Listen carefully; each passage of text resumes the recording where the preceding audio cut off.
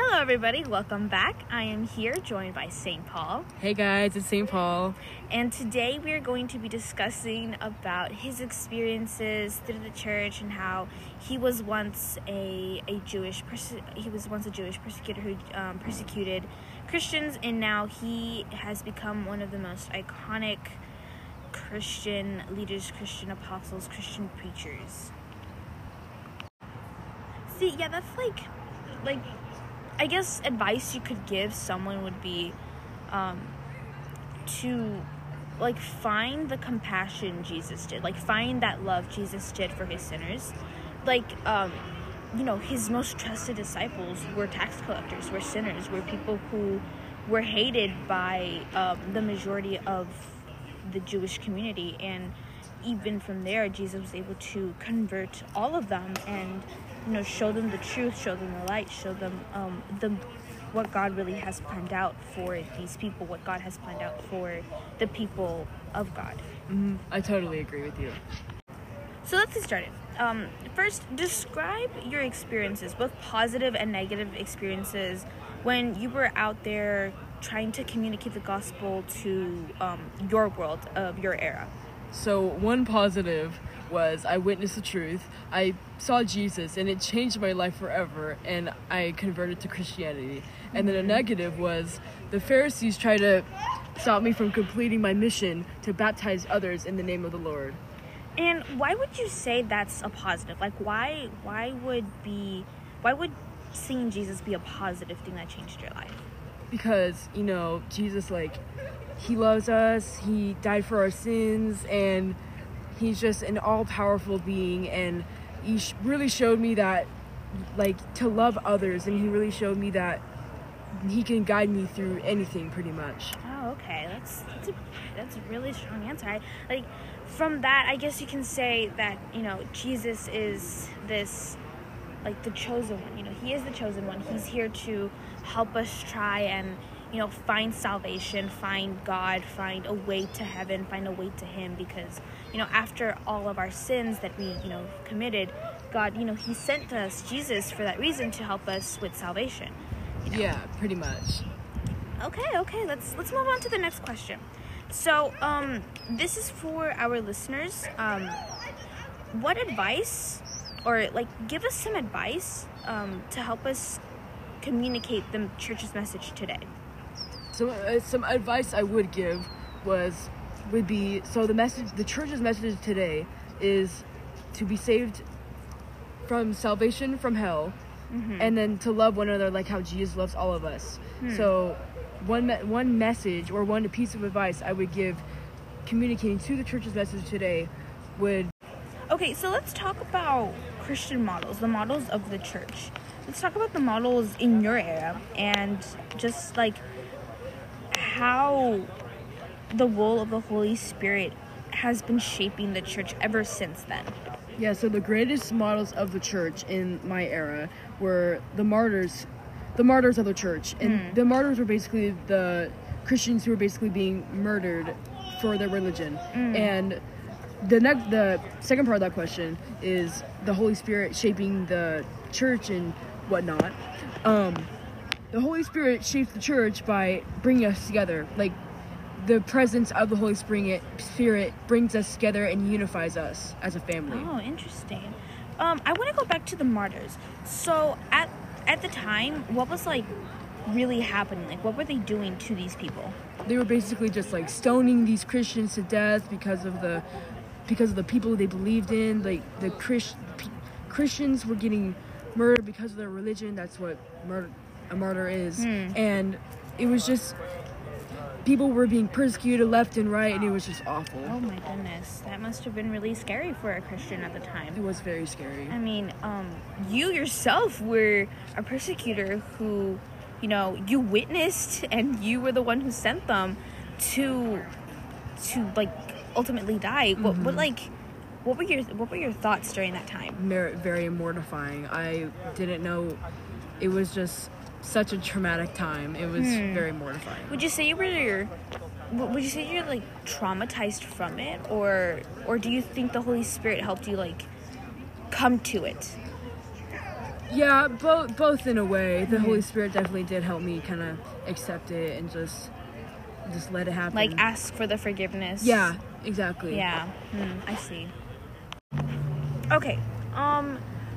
What do you hope the church becomes? Like, what are your greatest concerns about, like, possible dangers in the growth of our church, like, both then and now in present day?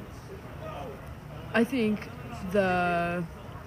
I hope the church becomes, like, more of a safe space, because I know, like, it mostly is a safe space, but in some places I know, like, I'm very aware that there are some Christians who are still getting martyred, like, not like in Afghanistan, yeah. like in the Middle East, yeah, like in Asia. Places like that. And we need the church to be more of a safe space for Christians, and just have everyone just love one another, and just no violence in the church, no violence in our family.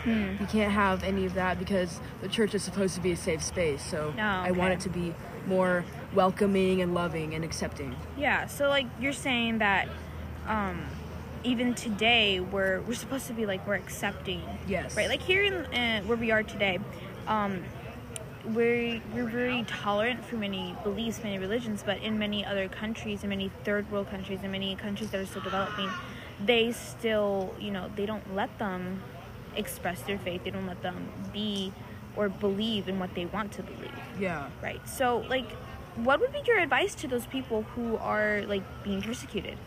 I would just say, have faith in you and the people you love, the people around you, and just ask for forgiveness, and just honestly,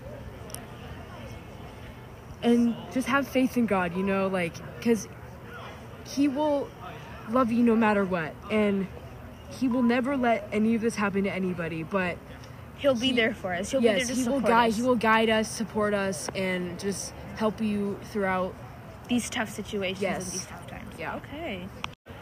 So I just want to make, like, a note of this. Like, there obviously are some differences differences in our church, like, from your time, from your era, compared to, like, mine.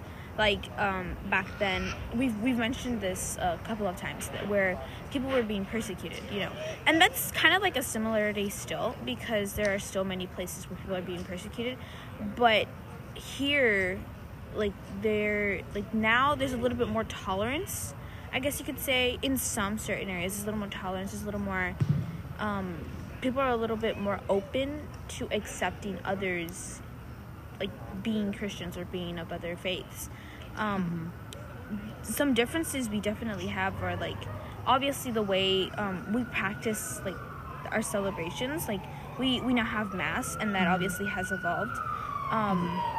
Yeah, the religion has grown, and it was a very different time period back then than it was now. So the religion just grew a lot more since then. It's been, like, thousands of years, so the population of the people, of, like, how many people will actually believe, has also grown. Yeah. Like, that's kind of like something amazing to remark, because it went from 12 to maybe 2,000 to now over 1 million, over 1 billion who are believers of Christ, which is pretty astonishing. That has only happened in over so many years. It is very remarkable.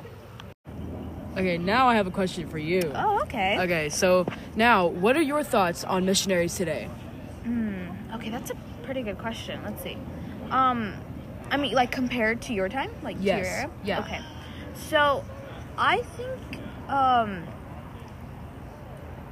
don't know, actually, because, I feel like we don't have as many people out there, going out there actually, like, trying to proclaim, the gospel. Like, you'll occasionally see them here and there. You'll occasionally, like, hear a knock at your door, and then, Those little choir people out your door. Yeah, sometimes you'll see that. Sometimes you won't. But, I think that using now, like, technology and, like, social media, we're able to do that, and, like, on, like, a bigger turf per se, you know. A broader perspective. Yes, yeah, I guess you can say that. Like, we now have access to over 1 million people, and we can now proclaim our faith through that. And that's what I've been, like, seeing a lot recently, which I think is, like, something that's, you know, pretty cool. You know, it's really relevant to our time, as when in your time, you would stand in, like, the middle of town square and start yelling at the top of your lungs, you know, and preaching all this good news, and people will circle around you, and, you know, maybe people will judge you. And here, I guess, you know, it hasn't changed much. You're not really going out there and yelling, but here you can do it from the comfort of your own home, which I think is pretty cool. It's pretty, like, modern. It's pretty advanced. You know? Yeah, very advanced and very simple in a way. Yeah, and, like, that kind of sums up what, like, Jesus wants, you know, like, something simple yet something that has a great effect on everyone. Yes, as long as it's getting his message across, he will accept it. Yeah, exactly. Well, that was it for our episode today here with St. Paul. I'd like to give a big thanks to St. Paul for coming down from the heavens, all right here to earth to talk with us. You're welcome, and thank you so much for inviting me. It was very, very appreciated. Thank you. No, it's a great pleasure. It's a great honor to have you on this show. We hope to see you on our next episode, where we may or may not interview Jesus himself. That might be an interesting episode. Thank you for tuning in, but it's time for us to tune out.